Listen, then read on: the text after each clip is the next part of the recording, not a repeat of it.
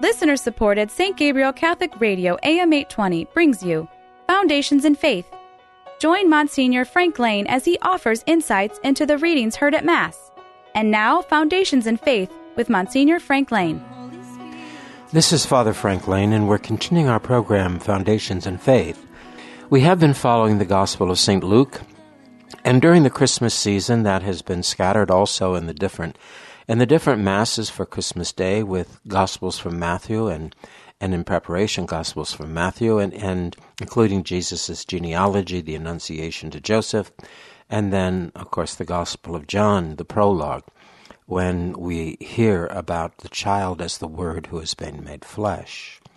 Well, in Luke's Gospel, in chapter 2, verses 16 to 21, it's a short selection, but it is the consequence after the angels have announced to the shepherds that a child is born and lying in swaddling clothes, lying in a manger in Bethlehem.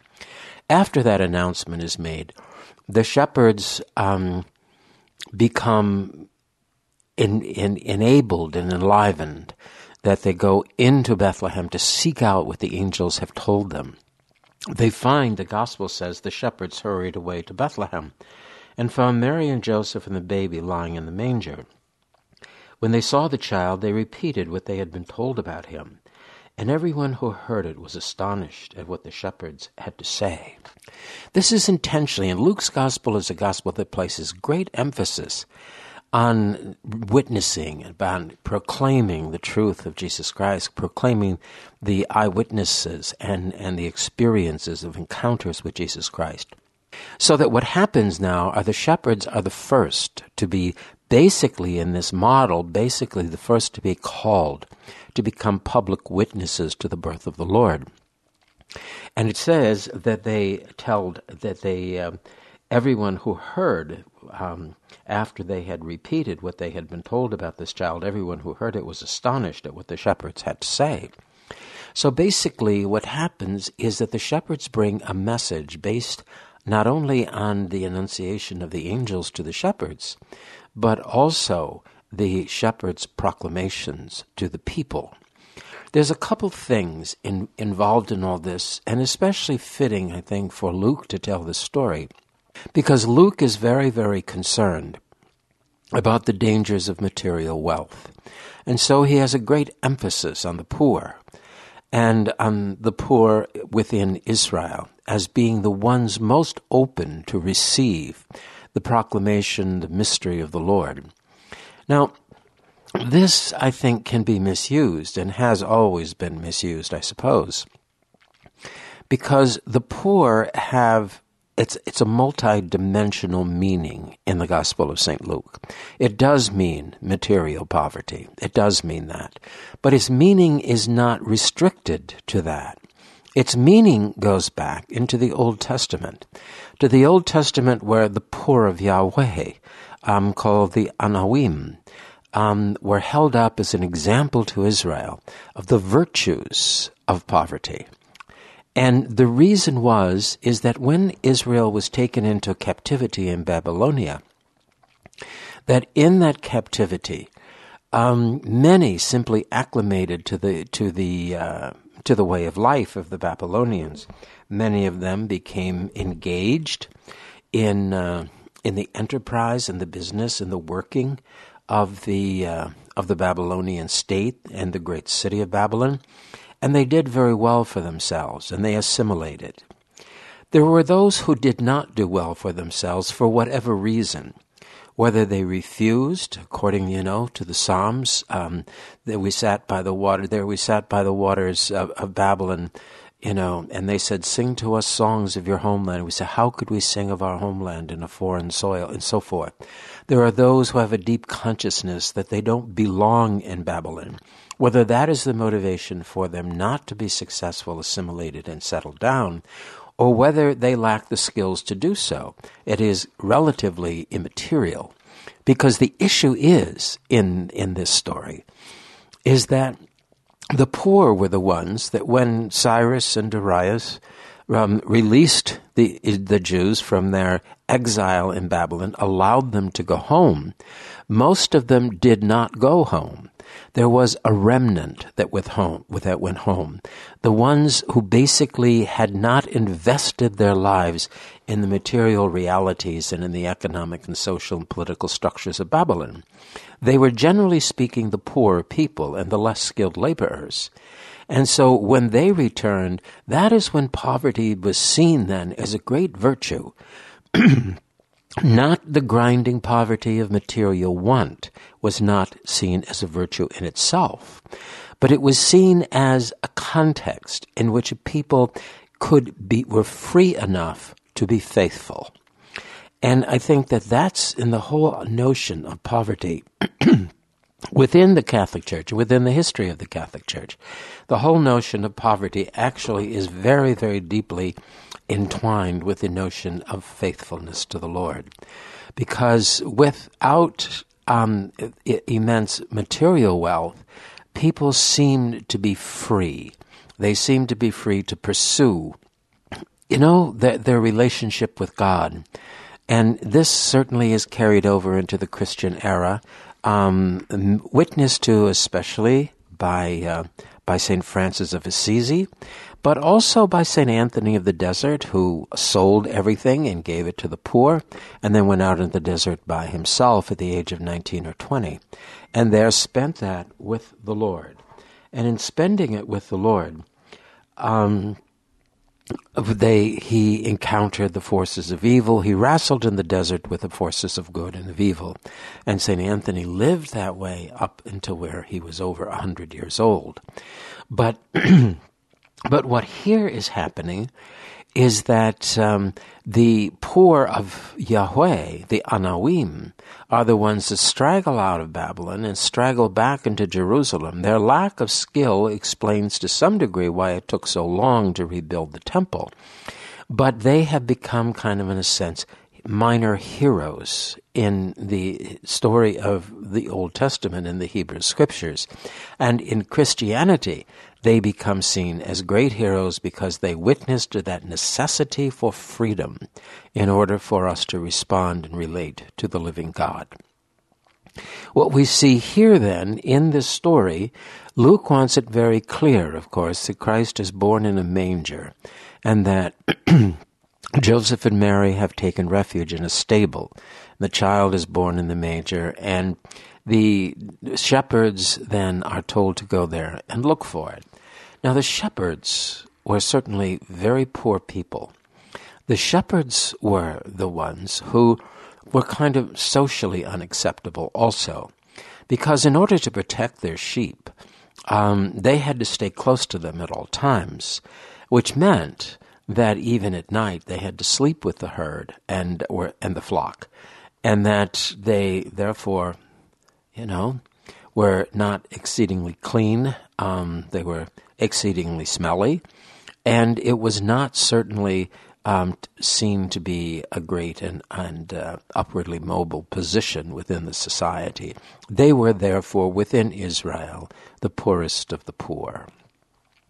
So that they are the ones then who come to see the Lord, and it is they themselves, the poorest of the poor, who acclaim and proclaim the coming of the Lord.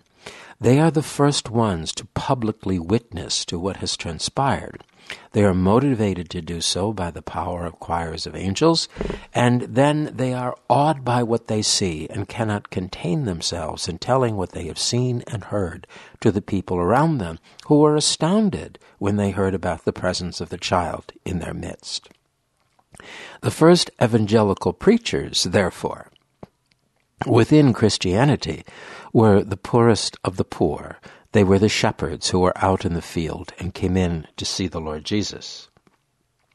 The gospel then goes on, and it says, "As for Mary, she treasured all these things and pondered them in her heart." We know that Mary certainly knows what has taken place, but she's not quite sure what it really means. And now she finds the shepherds coming in from the field telling her that they have heard the birth of her son announced by a choir of angels. and that they have traveled now into Bethlehem in order that they might see the child which the angels spoke of. So Mary then begins to get glimpses of what her life is going to be like and what the life of her son is going to be like. When Mary accepted the will of God and became pregnant with his son through the power of the Holy Spirit, she knew full well that life was not going to be normal. But as a woman freed from original sin, she certainly had a clarity of understanding, a clarity of insight, and a deep and abiding wisdom that was in harmony with the light of the human person, with the Son himself, whom now she carried in his human form within her. And so, basically, then, Mary is going through the very human process. Sinlessness does not make you clairvoyant. And so she is going through the human process now of trying to wrap her own understanding around what has happened in her and what is transpiring in the midst of the world. She knows that the child is of God. She does not know what that means for her or for the child. And she begins to catch glimpses of that when the shepherds come in, and she knows now that God has not put his son into the world and then abandoned him to merely the wisdom and the goodness of human parents, human persons, but that the mighty signs, the angelic signs, are going to continue to surround him and remind her over and over again of the great mystery which she encountered in the Annunciation, and the great mystery which is going to unfold in her life and in the life of her son. So Mary treasured all these things, and she pondered them in her heart. So she didn't sit down and try to analyze. She just began to collect within her heart for reflection the mysteries and the miracles which she was becoming increasingly aware of in the life of her son. Certainly, there is a new moment of awareness when the child is important enough that Herod wants to kill him. And so the flight into Egypt is another moment in Mary's life in the Scriptures in which she begins to realize that while this is a blessed child, while this is a child of God, that somehow or other it is not necessarily going to lead to a glorious earthly kingdom in his lifetime. For here already, as a small baby, he is forced to flee from the murderous intentions of Herod, a man who even killed his own sons because he was afraid they might try to usurp his power. A man without conscience, without principle, a man exceedingly cruel, and one who would be willing to kill all the children of Bethlehem in order, and maybe with it, get the child that he was afraid of, the child that he thought might frighten him. So as the shepherds went back glorifying and praising God for all they had heard and seen, it was exactly as they had been told. The annunciation of the angels to the shepherds turns out to be exactly what the shepherds witness and experience. This conformity between the angelic messengers and the consequences of that message, it's kind of an important insight also, because Mary herself has had the annunciation made to her by the angel Gabriel, and Joseph has had the annunciation made to him in the form of a dream. So what the angels are telling Joseph, Mary, and now the shepherds, what the angels have been proclaiming to them, they are beginning to realize is absolutely in conformity with the reality that they see and that they experience. There is no dissonance between the message of God and the reality that that message announces and points to. For us, that is an incredibly important reality. And it's one of the great struggles of moving theologically through time, that somehow or other, the original message proclaimed by the Savior has to be in conformity with the reality of witnessing an experience that takes place in the lives of the faithful people. That's why when we take the church and we twist the church into simply a political organization, we structure our language of politics as ways to discuss and talk about the church. In so doing, we have obfuscated the message and we have blurred the witnessing. For there is not great conformity between the wisdom of man and the reality of the world in which we live. We have many people in this world who believe themselves to be very wise and very knowledgeable, and yet even in that, it is seldom is there absolute conformity between their wisdom and the realities that come to be, that people experience, that they witness to, that they see. I think we find that particularly today in this vitriolic kind of political partisanship that has so affected the secular world that it has also now seeped into the world of the church. And the language of the church, when it starts to become political language, when it starts to become sociological language, when it starts to become kind of social language, it begins to obfuscate and to blur the reality of what has been presented to us. For first of all, to us must come the light and the insight of the truth of Jesus Christ and the truth of his proclamation. And as it does so, it is to help us it is helping to illuminate our minds and our hearts that we may look outward and reinterpret the world in the light of the gospel instead of the gospel in the light of the world. And that, I think, is one of the great crises of the modern church. It is, in some ways, a fruit of the Second Vatican Council, which, in an attempt to become relevant to a turbulent age in the middle of the 20th century, used the language of the world over and over again to try and to explain itself.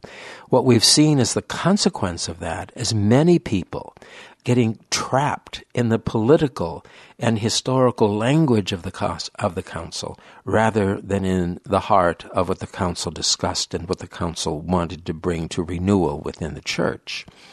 And so by abandoning the language of revelation, we ultimately then begin also to abandon revelation itself.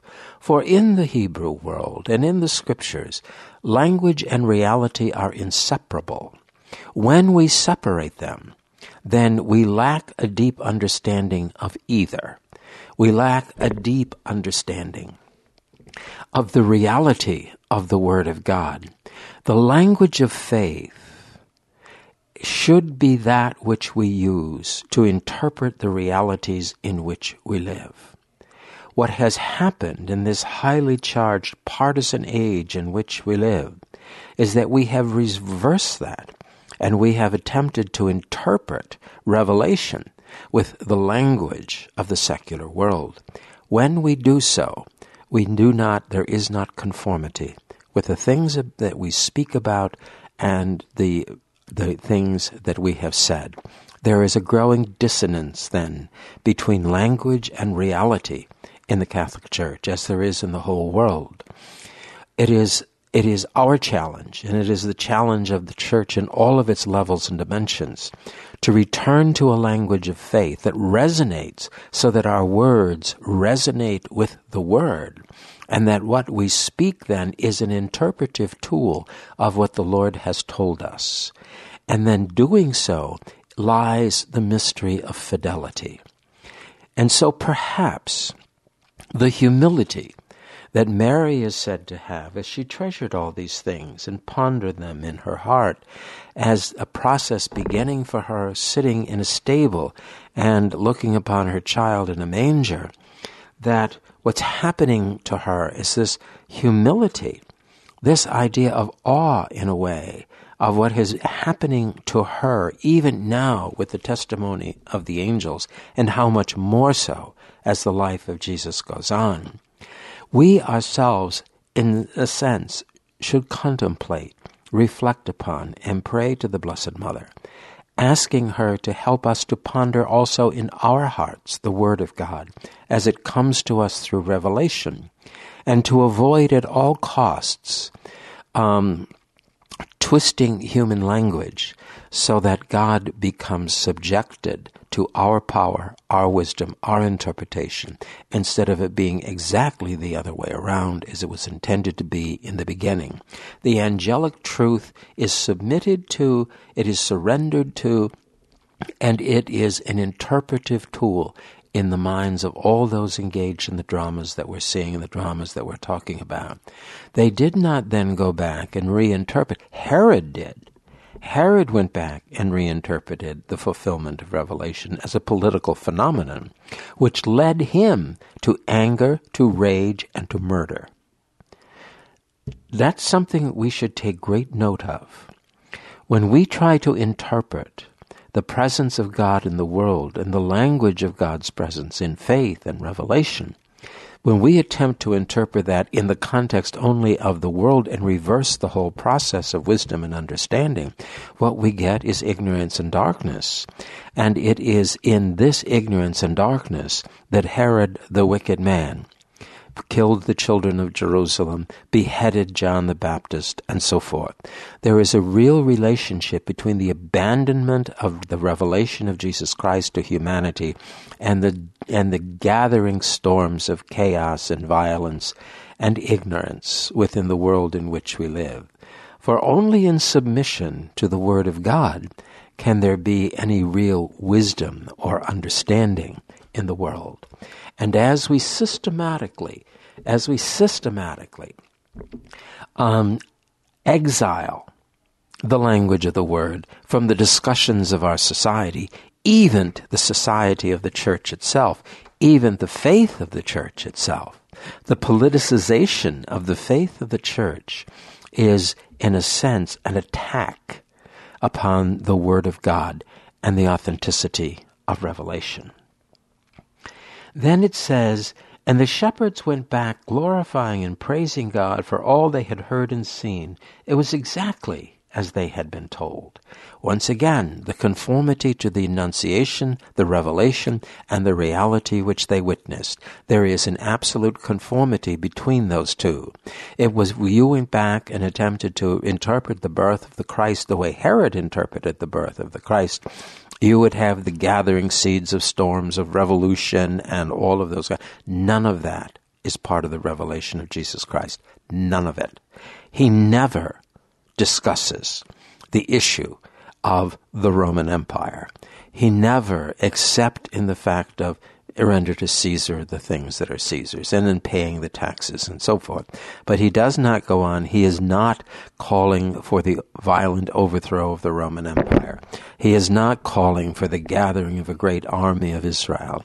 In fact, when he's in the garden and when he's in the process of being arrested, and Peter takes up the sword to protect him, and Jesus says, "Do you not think I could call a legion of angels?" In other words, don't you think that God can handle this situation? What makes you think that it all relies on you? That's another serious issue within modern Catholicism. Everybody has to have their own wisdom, their own insights, and try then to impose that upon the society in which they live. Not because it's the revelation of Jesus Christ, but it's because what they want the revelation of Jesus Christ to mean, and they could care less what it really is. So this conformity between revelation and witness, revelation and experience, is a critical part of the narrative stories of the Gospels. That never does Jesus cast his proclamation in purely political terms. If he uses politics at all, it simply is an example of something. It's not the object of his proclamation. And that is amazingly troublesome in the modern world. And I suppose it's an occupational hazard of democracy where we're forced to participate in our self-governance.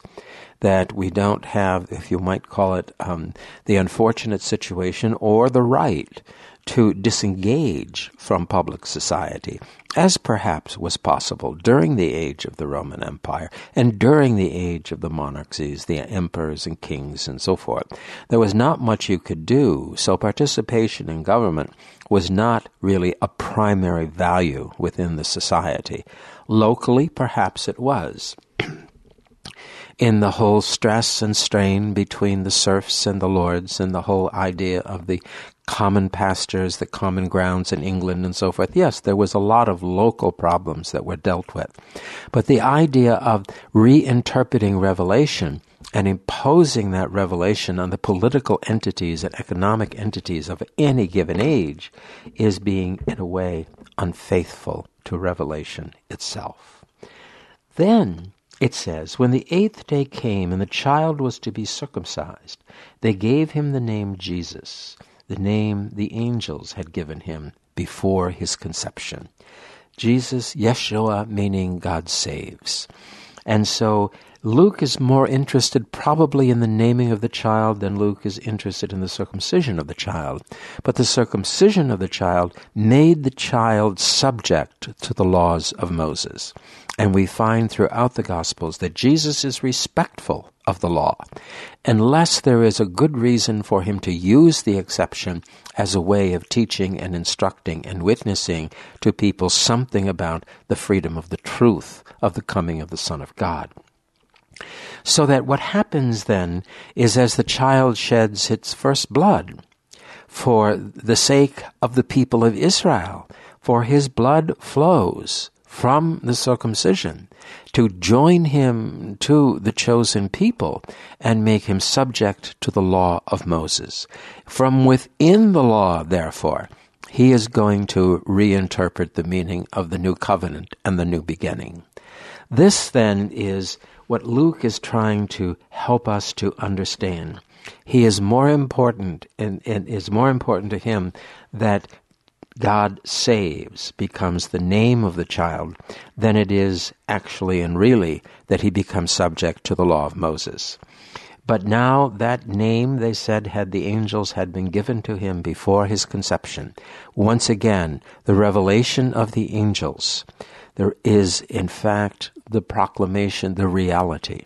When the angels say his name will be thus and his name is thus, there is a conformity between the reality and the revelation. And that's the harmony that we as Catholics must seek within the Church.